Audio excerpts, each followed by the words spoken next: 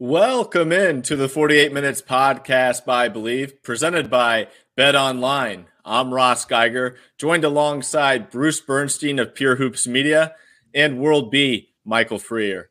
This is episode number 37, the Meta World Peace episode, which is ironic because we've got a big player suspension to discuss here shortly. But before we get into our opening tips, let's be sure our listeners know that we're excited to have a new sponsor for the show, and that is Bet Online.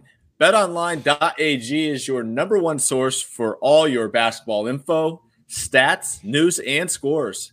Get the latest odds and lines, including latest player reports for this year's pro basketball playoffs. BetOnline is always your sports information headquarters this season, as we have you covered for all your sports wagering needs. Basketball, MLB, NHL hockey, right to UFC and boxing. BetOnline is the fastest and easiest way to get your betting info, including live betting options and your favorite casino and card games. You can play right from your own home. Head to the website today or use your mobile device to get in on all the action. Be sure to use our promo code BELIEVE to receive 50% welcome bonus on your first deposit. Bet Online, where the game starts. And with that, our show will start with Bruce giving us an opening tip. All right, Ross, thanks. And welcome to our friends from Bet Online. It's great to be associated with you. You know, Draymond Green may very well have written his ticket out of Golden State with his latest act of stupidity when he stomped on the torso of Domantas Sabonis and was ejected from Monday's Game 2 loss to the Kings. He may or may not have been suspended if that had been his only poor decision, but when he taunted the crowd and acted like a WWE villain on his way to the locker room, he actually kind of forced the NBA to suspend him. In explaining the suspension, the league's discipline czar, Joe Dumars, cited Green's history of bad acts. The list is long, but here are some highlights. In the 2016 playoffs, he kicked Steven Adams, then of the OKC Thunder, in the nuts, which cost Green $25,000 and a flagrant. Then in the 2016 finals against Cleveland, he picked up another flagrant foul when he hit LeBron James down there in Game 4, leading to his suspension for Game 5. At the time, the Dubs were leading the Cavs 3-1, but when the Cavs were given life in Game 5 with Green watching from home, they took that game and the next two as the Cavs won the title in 7 games. I'm always going to believe that if Green had played Game 5, Golden State would have won that title in 2016. I never felt Green expressed any real remorse for costing his team a championship and ultimately a run of 4 straight championships. And now Green's antics have bookended this season. Early in training camp, he punched teammate Jordan Poole at practice. Really nice, and really suffered little more than a slap on the wrist. It was really a bad way to begin a title defense, and the team stumbled out of the gate starting 3-7 and never really looked like a group with chemistry. So now with his team on the brink of losing in the first round, he gets himself suspended for Game 3 of a series. The Dubs trail 2-0. This supposedly great teammate demonstrated selfishness and a lack of concern for the team. The Warriors, well, they were always looking like they could be beaten, but with Green off the court, it's going to fall on his teammates to cover for him, which is asking a lot. He's got 1 year left on his deal, but the organization has to be tiring of his antics. Maybe he'll play for the Warriors next season, but I'd be willing to bet that the team would entertain trade offers for him. But even if he finishes out his contract with Golden State, I believe it will be 1 more year and out for Draymond Green by the Bay. Well said there, Bruce. And I've got a hunch the Phoenix Suns might be interested in Draymond Green this summer. Just a hot take of mine, and something we can definitely discuss in more detail come the summertime. World B, what do you have for an opening tip? Thank you, Ross. It's time to go into the Wayback Machine, back to April 20th, 1986, when a second-year guard named Michael Jordan, who was a star already but still years away from reaching his iconic status in the world, scored a playoff record 63 points against the Celtics in the old Boston Garden. Now, 63 points would be an amazing performance for anyone, but it came against perhaps the greatest Celtics team of all time by a player who played in all of 18 games that season because of a broken foot. As a favor to Bruce, I'll point out the fact that the Celtics did win that game in double overtime and ended up winning the series in 3 games, back when it was a 3 out of 5. But anybody who watched that game that day, they were able to get an early look at the player who Larry Bird described afterwards as God disguised as Michael Jordan. Wow, good one there as a fun fact for today, World B. And speaking of scoring, that's what my opening tip is about as well. And I want to focus in here on Jamal Murray, who was outstanding on Wednesday night for the Nuggets. He came out of the gates on fire, setting the tone. And in the second half, when the Wolves made a run, yet again, it was Murray that was there to answer the call. He went on to drop 40 points on 13 of 22 shooting in the Nuggets Game 2 victory at home. And this was his 5th career 40-point playoff game, which broke a tie with Nuggets legends Alex English and Spencer Hayward for most such games in Nuggets history. So well done there, Jamal.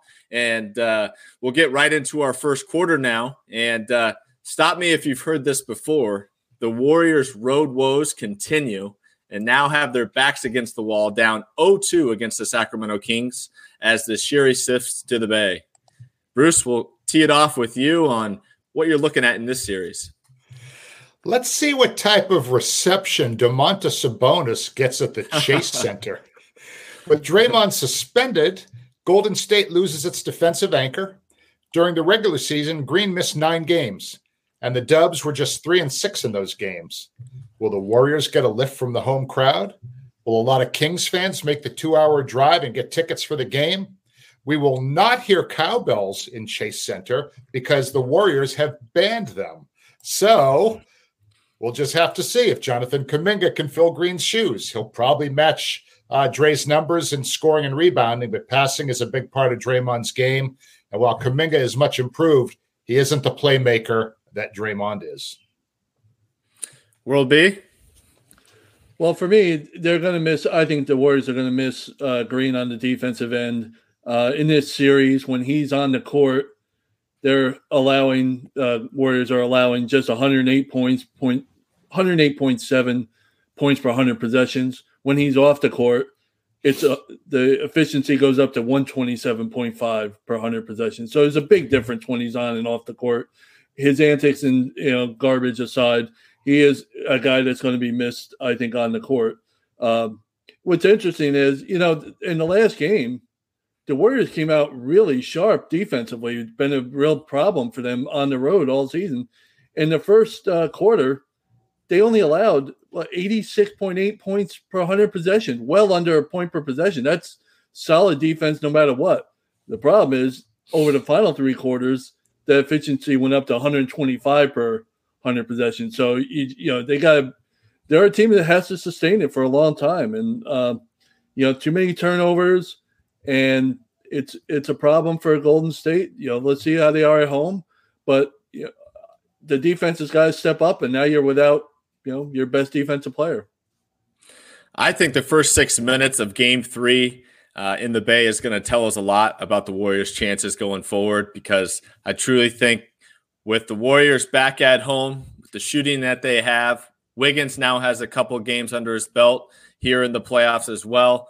I think they might get things rolling at home, kind of get that crowd energy going. And as we know and have seen in past years, when those guys start shooting the ball as they're capable of and have that home crowd around them, they certainly are a scary team. So I would look for the Warriors to try to go small against the Sacramento Kings without Draymond Green. I think we could see a lot more Gary Payton II out there, maybe some Moses Moody just to add some more perimeter shooting. And they're going to have to try to match. It's crazy to say this, but the Warriors are going to have to try to match the pace of the Sacramento Kings. I expect both Stephen Curry and De'Aaron Fox to be absolutely electric in this game. They're both going to get buckets, and they're going to play with the energy. And, we know Sacramento's going to play with the energy. But the Warriors now, all of a sudden, they're getting to be a little bit of an older team. Klay Thompson sometimes looks a little on the old side. Steph Curry, of course, is in his mid-30s now. Whereas, the Kings, they got De'Aaron Fox, they got Keegan Murray, they got these young legs that are happy to run up and down the court. So we'll see if the crowd can lift the Warriors, and also can the Warriors match the energy that the Kings are going to bring? Because really, if the Kings win this game, it's over. I mean, I'm not saying it's impossible for the Warriors to win 4 straight, but if you're down 0-3 to a team after this, it's over. Tonight is it. I mean, it's do or die for the Warriors. Tonight meaning Thursday night. Yeah. A couple of things about this. You mentioned Steph Curry. He's been running around like crazy trying to get free. He's averaging, I think, almost 2 miles on the offensive end running around per game, like 1.7 miles per game on the offensive end running around. That's not out of the norm. He's in the top 5 most years in running around. We all know it, whatever. He's doing a little bit more in this series. And because Davion Mitchell is all over him. 57 possessions. Mitchell has been the primary defender on Curry. Curry has 4 points on those 57 possessions. So he's really, really done a great job on him. And the other thing is, who's going to guard De'Aaron Fox down the stretch? First 3 quarters in this series, he's got 36 points total. In the fourth quarter of the 2 games, he's got 26 points total. So, I mean, he's fourth quarter Fox. He's lived up to that billing through 2 games. While you're right, Ross, it's important for the Warriors to have that good start because you don't want to get down and just emotionally and all this stuff in the crowd, not to get into it. But it's not even going to matter until the fourth quarter comes around if nobody's going to be able to stop the Warriors. They have 31 points in the clutch. They played 8 minutes of clutch minutes where the score is within 5 points with 5 minutes to go in the game. In 8 minutes, the Kings have 31 points in those clutch minutes. So who's gonna come up on the defensive end for the Warriors in this game? You mentioned Davion Mitchell, and he has definitely lived up to the nickname that he got when he was playing for Baylor, Off Night. Absolutely. Great name. And another great name being the Mitten, Gary Payton II. I mean, you asked the question, there will be who can stop him. I'm not saying he's going to shut him down, but I think that's the Warriors' legitimate best chance as a one-on-one defender against De'Aaron Fox. So it could be curious to see it. Yeah, I mean, it'd be curious to see if Steve Kerr does roll with Payton to have that defensive assignment in the fourth quarter for De'Aaron Fox. Kerr should play Rudy Tomjanovich's soundbite before the game. Never underestimate the heart of a champion, because the Warriors are going to need all the heart they can come up with if they're going to dig themselves out of this hole. By the way, Russ, you talked about the Warriors going small, perhaps, and I don't dispute that at all. But that's going to be even more problems for them. They're getting killed on the offensive glass in this series. They've given up, I think, 24 offensive rebounds for the Kings, which has led to like 41 second chance points, 20 in one game, 21 in another for the Kings. That's huge. And you got to, going small with the best rebounder in the league this year is you better be able to shoot and put it in the basket, because you're not going to get a whole lot in the way of rebounds. Yeah, I mean, the Warriors are definitely living or dying by the 3 at this point with the current team as constructed. But what are their other options outside of Kevon Looney without Draymond Green? There are none. They traded James Wiseman to the Detroit Pistons. As I think we talked about during the deadline, I was definitely a little concerned and confused why the Warriors didn't try to add another 5-man just to have on their bench. So that's really kind of their only option. So, I mean, I agree. It's going to, yeah. So it's going to come down to whether or not these guys can get hot, moving the ball around the perimeter and knocking down open threes, and maybe forcing some turnovers, which could be key too. I mean, let's see how a guy like Malik Monk does on the road in a playoff type atmosphere. They can kind of get him to turn the ball over. That leads to easy runouts for this team to kind of get things moving offensively. And as we know, this team is fueled all by their offense, and obviously their supreme shooting with both the Splash Brothers and Klay Thompson and Steph Curry. The problem is with that, the only problem with that, Russ, is the Warriors defense is not a big forcing turnover team. They're not. And on the flip side, they've been coughing it up big time in 2 games. Yep. I think the turnover percentage is almost 18% of their possessions end in the turnover. That's a ridiculous number. That would put them at the bottom. They were at the bottom, next to last in the regular season to begin with. in turnover percentage. I think the Rockets were worse. That's a team you want to be on the same level as when it comes to turnovers or anything, I guess, for that matter. And it's a good concept. I don't know if the defense is geared up to force turnovers and create points at the other end. They sure know how to do it on the offensive end, giving it up, though. Yep. And before we do move on to our second quarter, let's touch upon another fun series out west between the Suns and the Clippers. Of course, we had KD's Suns undefeated streak come to an end in Game 1, which was followed up by Scott Foster's 14-game win streak, officiating Chris Paul snapped in Game 2. World B, I'm going to start with you on this one. Any thoughts as this series shifts out to Los Angeles? A couple. Phoenix got production from everybody in the starting lineup. I think everybody had at least 14 points, where the Clippers got absolutely nothing out of Russ and Kawhi. You get a night where Russ actually shakes off his typical shooting touch and actually puts them in the basket, and you can't, be a little more competitive. That's a disappointment. The mid-range game is absolutely working for the Suns. That's when you have KD, you figure that's going to be the case.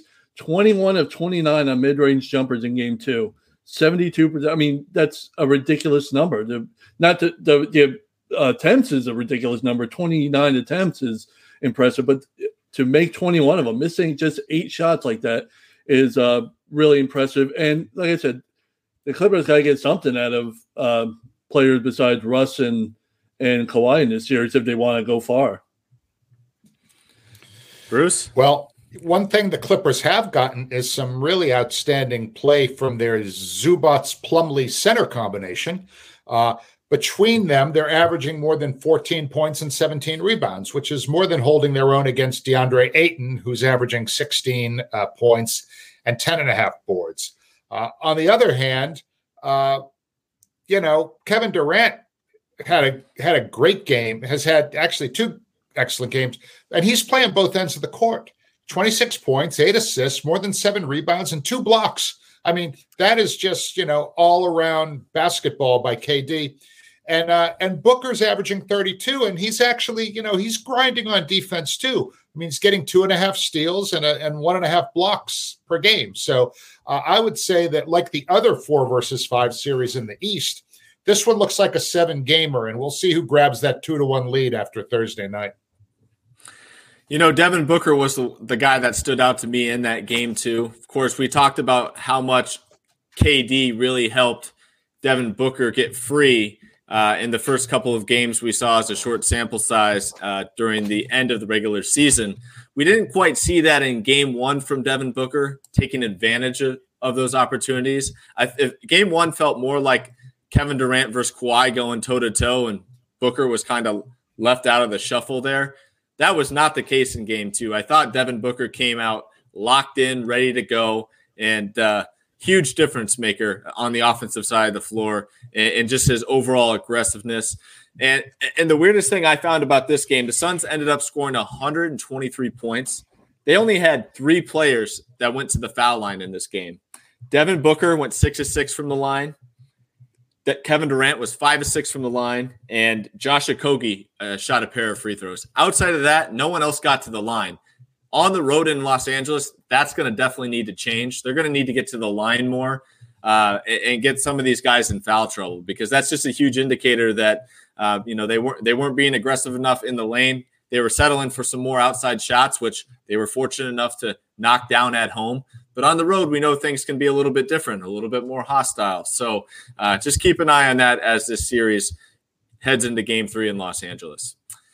And with that, let's get to our second quarter, and let's discuss the Milwaukee Bucks, who had a big bounce-back game in Game 2. Even without the Greek Freak, the Bucks put up 81 points in the first half, good for the most in a first half in franchise postseason history.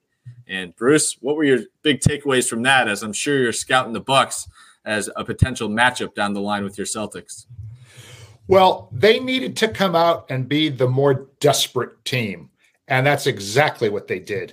They knew they didn't have Greek Freak, and Drew Holiday just led the way with big assists from Brook Lopez and others. And anyone who listens to 48 Minutes knows how much I like and respect Drew Holiday. He's the ultimate security blanket for this team. Whatever is needed, he does it. He did most of his damage in the first half, and this game was over at halftime, as you mentioned. I mean, it was 81-55 at the half, pretty much game over.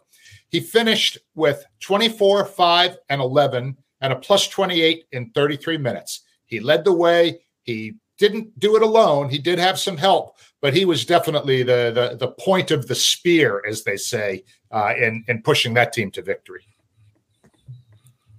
Will be. Yeah, they got 25 threes in this game. You're going to win most nights if you're the Bucks. If you're the Bucks with their defense and you can get 25 threes, that's going to be a recipe for success. Everybody was hitting them. Grayson Allen was hitting them. Portis was hitting them.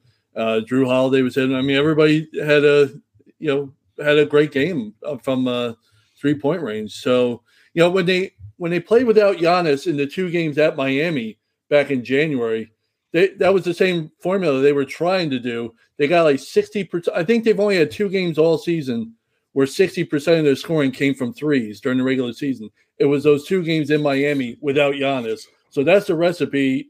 That's what you want to follow clearly. It's like, all right, we're going to just hit you from the perimeter. And if we make them great, if we don't, well, we're in trouble. But the other thing is, too, as it should be, because they're so big, much bigger than the Heat, they're dominated inside. In this series, I think they're 31 out of 40 in the restricted area. So if you hit 25 threes and in one game and you score 31 of 40 in the restricted area, in the world of analytics, everybody, that's efficiency at its finest.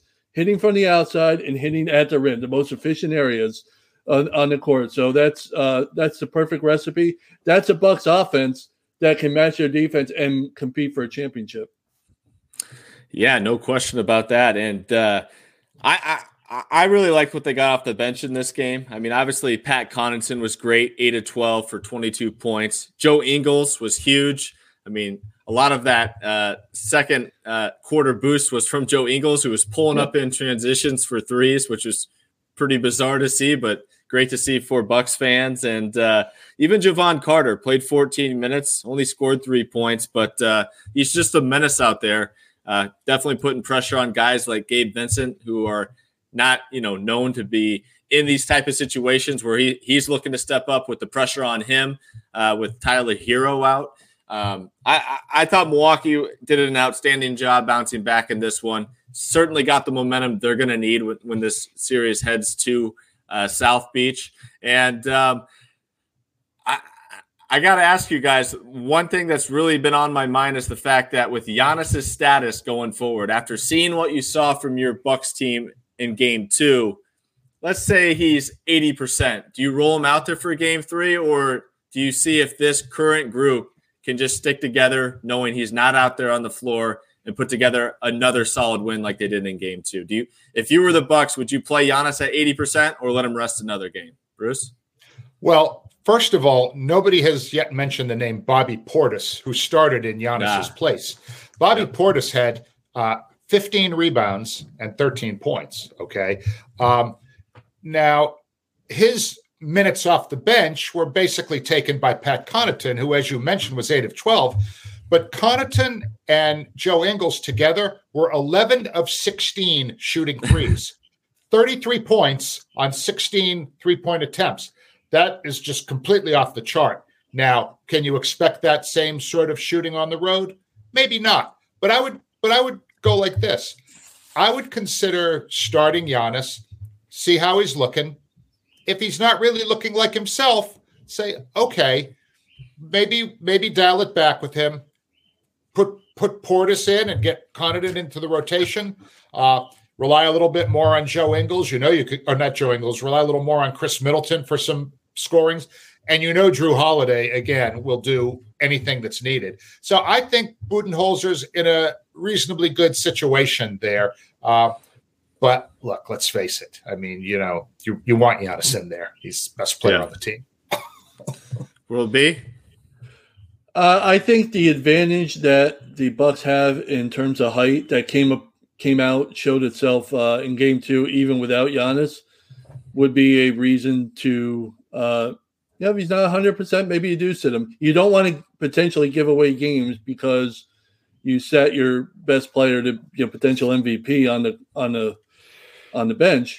But the Bucks have bigger aspirations, and the last thing you want to do is get hurt in the first round series, make it even worse. And back issues are not the same as messing up your foot or messing up your knee or wrist. Or a back issue is that's career problems if it becomes a serious mess. Not that any injury isn't, but back issues have a tendency to really curtail careers, and you certainly don't want to see that happen. That being said, the fact that the Bucks, like I said, have such an advantage in height, they have nobody for Lopez, no matter who the Bam can't do it. And that's really it. If you want Bam, you can't, that's your best option. And so I would think, the Heat are in a mess too. Without Hero, they had to start Duncan Robinson in game 2. Now, he played fine. I mean, on the offensive end, now who's he guarding? That's another issue. That's the reason he doesn't play much anymore to begin with. He can't guard. If you're a shooter and you can't shoot, you run out of things for you to do. So, but he played well on the offensive end. It was an interesting gamble to put him in the lineup, him of all players. So we'll see how they counter that. And you're going to get more out of Butler. He had another 25-point night, but they were minus 31 when he was on the court. So, it wasn't plus minus is always a little dicey, but it's if the Heat can shoot, they're going to be perimeter oriented the rest of this series, even without Hero, because they have no inside game. Yeah, maybe I'd let Giannis sit out one more day and get healthy, or one more game. I think I'm going to go with letting him sit out, just because I think this team does struggle with not knowing his status. I feel like they do much better knowing he's completely out and what's going to be expected of each guy in the rotation with him out. Then, Giannis is playing. All right, I'm going to shift back to my usual role with him out there. And then, he goes down and it's like, wait, now I got to shift my mindset to become an alpha once again. So I was curious to get your guys' thoughts, but nonetheless, it should be interesting to see the status of the Greek Freak moving forward. And I'd like to talk a little bit before we go to halftime. I would like to talk just for a moment about Eric Spoelstra here. Okay. I think Miami's probably pretty happy with the split. Obviously, they're not happy about losing Tyler Hero, but I want to give a couple of examples of really smart coaching by Eric Spoelstra here, because I'm a huge fan of his. As Worldby mentioned, he started Duncan Robinson with Hero out, and he shot the ball well, went 4 out of 6 from downtown, had 14 points. He also dusted Victor Oladipo off, who hasn't really played much lately. And those two, he gave them 26 minutes and 15 points, okay? Those two saw their numbers ramp up, and they're going to obviously be asked to replace Hero's numbers. So while a lot of the game was garbage time, they combined for 29 points and 10 rebounds, shaking off the rust. Conversely, Bam Adebayo and Jimmy Butler both had off nights, and Spoelstra wisely reduced their minutes as the game went on. He wanted to save their legs for the games in Miami for 3 and 4. I just think Eric Spoelstra, he plays, 3D chess, and I'm not saying that Mike Budenholzer doesn't, but Eric Spoelstra, my friends, is a Hall of Fame coach. Absolutely. No doubt about that. And with that, we've gone ahead and reached our halftime buzzer. So we're going to take a quick break and come back with you for the second half.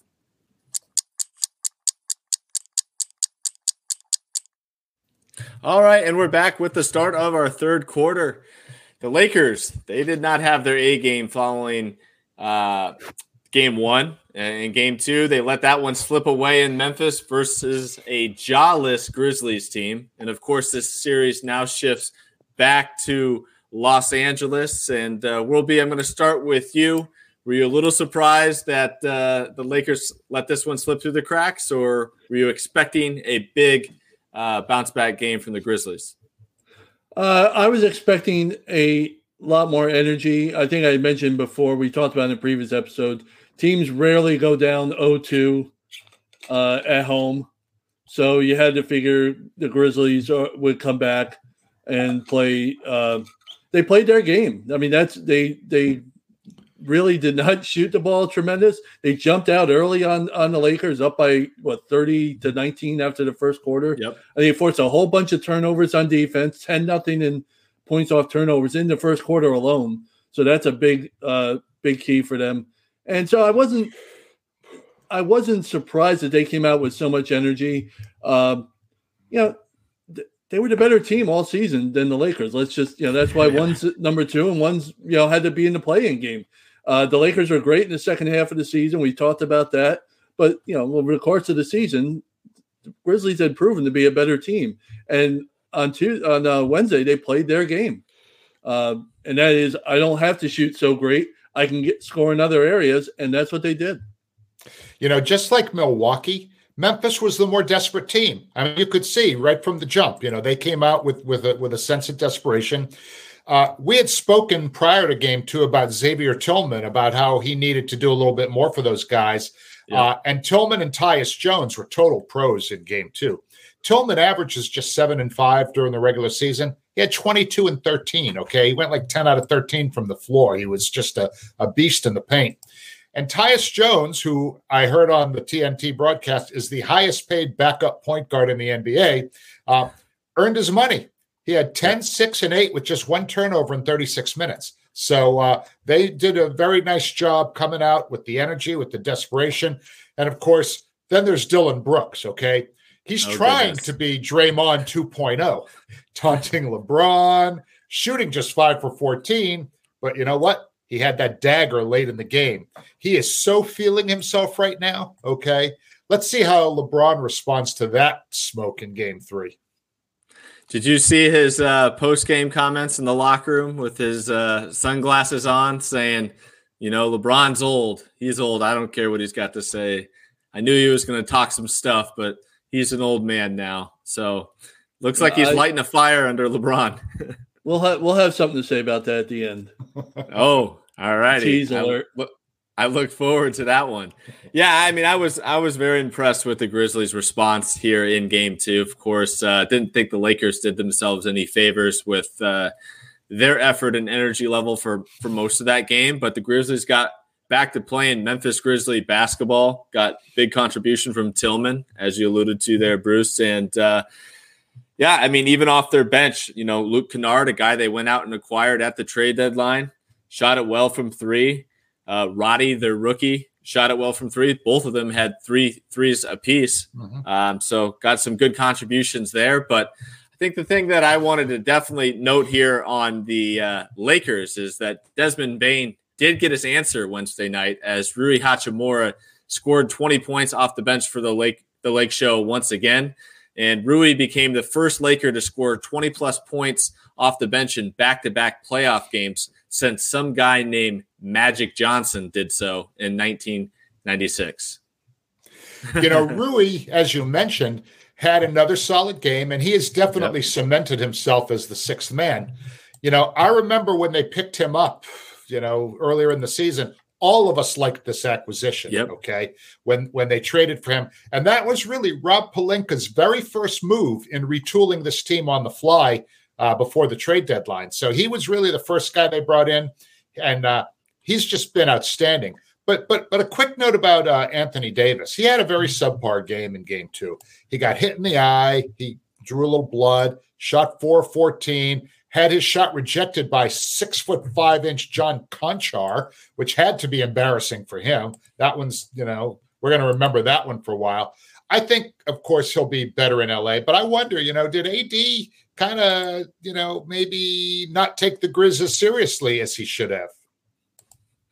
Yeah, I mean, that's a good point. I think a lot of it could go back to the Grizzlies getting back to their own principles and standards of being a little bit more physical. I thought they were a lot more physical with Anthony Davis in this one.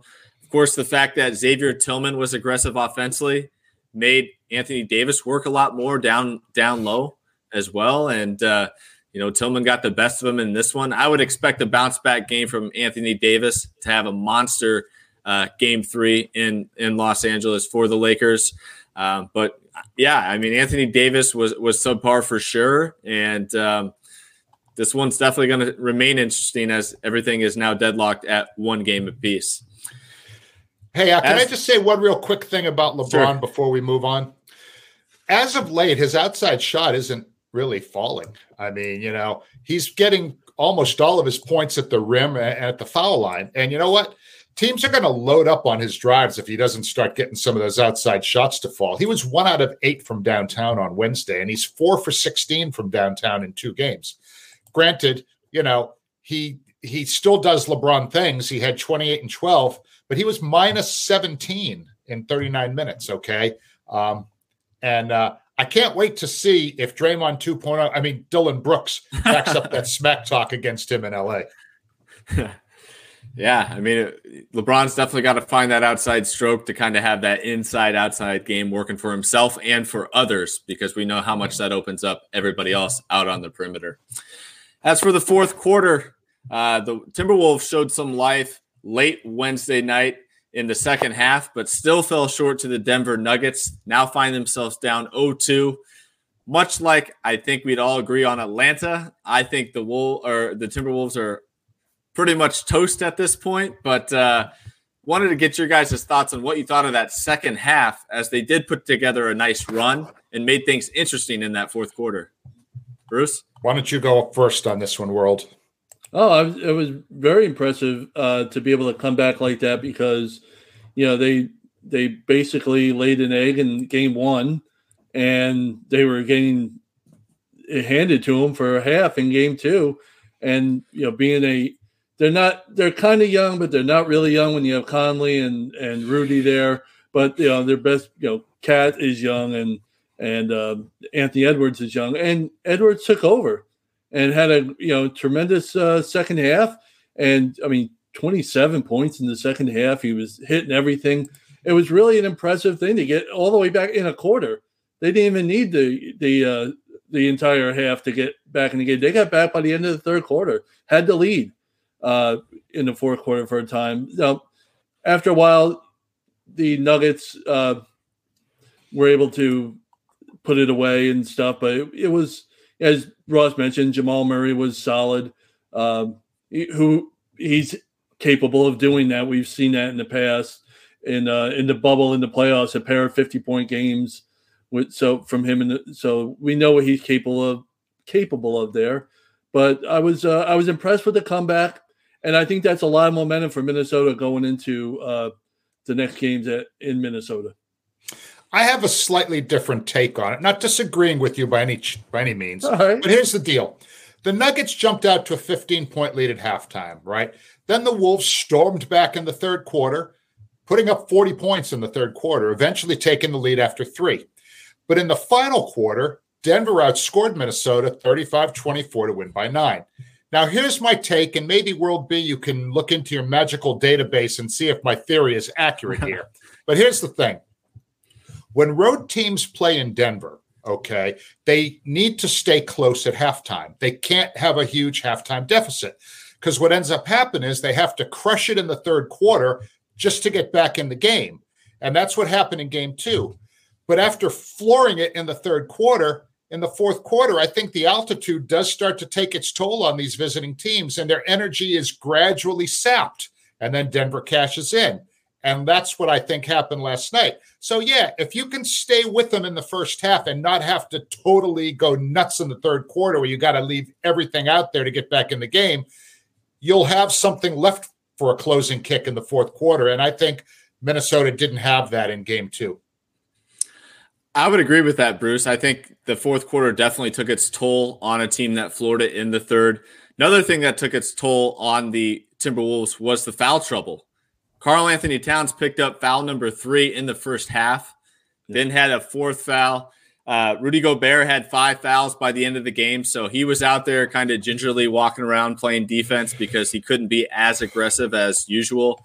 And then you look at other guys, Taurean Prince, who's been stepped up big time for this team in Jaden McDaniel's absence. He had 5 personal fouls. Anthony Edwards had his 4th foul. And Kyle Anderson had 4 fouls off the bench, who's their primary 6th man. So this team really had foul trouble throughout the game. Credit to the Denver Nuggets for getting them into that foul trouble. But, despite an impressive third quarter, I think between running out of gas and that foul trouble came back to cost them in game 2 of, ultimately taking a win back to Minnesota with them. So I will say this real quick. The one thing concerning is, and we've been worried about it all season, is the Nuggets defense. And that third quarter was terrible for them and at home. And you could hear Mike Malone, he was mic'd up or whatever, talking in the huddle. He was just livid at him for allowing Minnesota to come back and the defense that they played. And to your point, Bruce, they picked it up in the fourth, and maybe it was a little talking to or whatever, but it's concerning because you're going to face tougher competition if you get to go forward than the Minnesota Timberwolves for Denver. So you better the defense has got to tighten up. It was kind of interesting to see when Gobert picked up that foul and got the technical, how Kyle Anderson was the guy who went over to him and he teed up and tried to sort of settle him down. If you're Chris Finch, you have to be happy with those two for acting like adults, after their previous conflicts.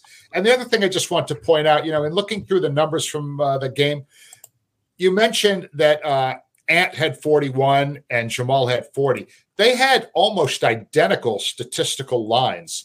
Ant was 6 for 10 on threes. Jamal was 6 for 10 on threes. Ant shot 14 of 23. Jamal shot 13 of 22. Jamal had 5 dimes. Ant had 4. Jamal was 8 for 9 from the line. Ant was 7 for 8. So those two guys kind of canceled each other out, but it was really a nice, mano a mano battle between those two guys. That was fun to watch.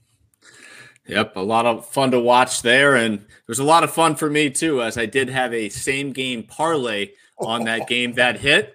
And with that, let's get right into our best bets presented by betonline.ag, your number one source for all your basketball info, stats, news, and scores.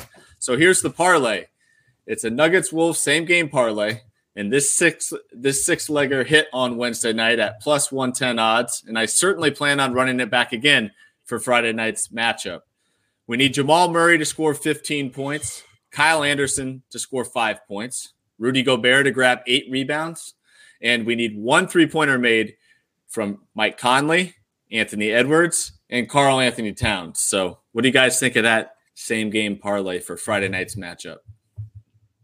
I like it. I wouldn't go against you these days. I think you ride the hot hand, as we say in the wagering business. So you're got the magic touch this week.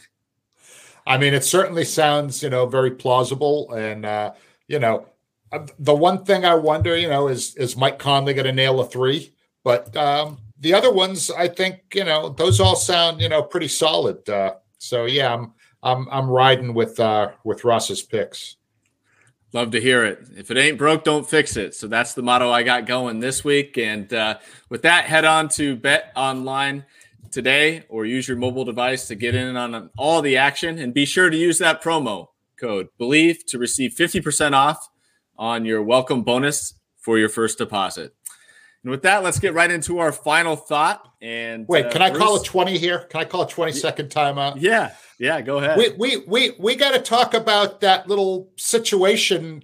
Madison Square Garden is going to be rocking on Friday night. Yeah, and I think Jared Allen, former Net, could be going to hear it from those fans in MSG world. What do you think about what was your take on that play, and how do you think he's going to handle the reception he's going to get? Well, he's gonna hear a boo or two, I think, in the Garden. He's going to be reach villain status along with Reggie Miller and a host of others, and Pat Riley, Paul Pierce, Trae Young. Yeah, Trae Young. There you go. So he's going to reach that status real quick. I didn't think it was a dirty play. I thought it was a dangerous play, and I thought it was unnecessary. And it's fine. There's nothing wrong. There's the flip side to that argument is he was playing hard, and that's fine. I tend to disagree. I think he got beat on the play. I don't think he had any shot blocking it, and I think I don't think he tried to block it. I don't think he tried to injure him, but in doing something like that, he really could have caused a serious damage in a situation where it definitely wasn't warranted. Up by 20 plus with 2 minutes to go. Now, the argument for everybody is, well, what was Julius Randle doing in the game at that point? And that's fair. What was Jared Allen doing in the game too? Yeah. I mean, he starts just as much as Julius Randle. So, like I say, I didn't find it dirty. I found it dangerous, and I found it unnecessary. I had no problem with it, believe it or not. I thought, obviously, it's a playoff game. If you're out there on the floor, you can give it 110%. I think, of course, it was a dangerous play. I'm not going to disagree with that. But that danger kind of could work both ways, right? Despite he being the one that initiated the contact on the block attempt, he could have very well been the one that went down with injury. So he kind of risked his own body in the process, and don't think there was any bad intent behind it. But for playoff basketball, I'd much rather see 110% effort all 48 minutes than guys taking it easy. So I understand why he's – I understand why he's going to get booed, but yeah. Well, yeah, he's going to get booed because he almost took out, an all-star. That's warranted. Nick's best player. And it was a dangerous looking play too. That's the problem. Sure. It was, he took his field. Thank goodness he got up and everything was fine. And you don't want anybody hurt. I don't want Jared Allen hurt in that play, in that situation. But I come from the land of Charles Oakley and Anthony Mason. So, it's hard for me to sit here and complain about the play or call it dirty or any of that stuff. So I get it. I can't, condone, their actions over the years and then suddenly get all upset. That being said, I get 100%. You give it all on every play. I think in that situation, he was beat. He wasn't going to get the block. He tried to get the block, but he didn't have any shot at it. And when you're up by 20-something points, to your point, Ross, Julius Randle got hurt, didn't get hurt or whatever, but you look bad. Yeah, imagine what happens if Jared Allen gets hurt trying to defend a shot like that, up 20+ with 2 minutes to go in the game, where the Knicks they're not coming back. That's not going to happen, and everybody knew it. What happens to you if you put yourself in that spot and you get yourself injured, and now all of a sudden a key part of their success, because the Twin Towers impact for him and Mobley is a thing that not too many teams have, if any. Yep. But that's just a thought. I don't know if I had much of an opinion on it, Bruce. Yeah. Well, speaking of thoughts, let's go ahead and get into our final ones here. And Bruce, I'll let you start us off here.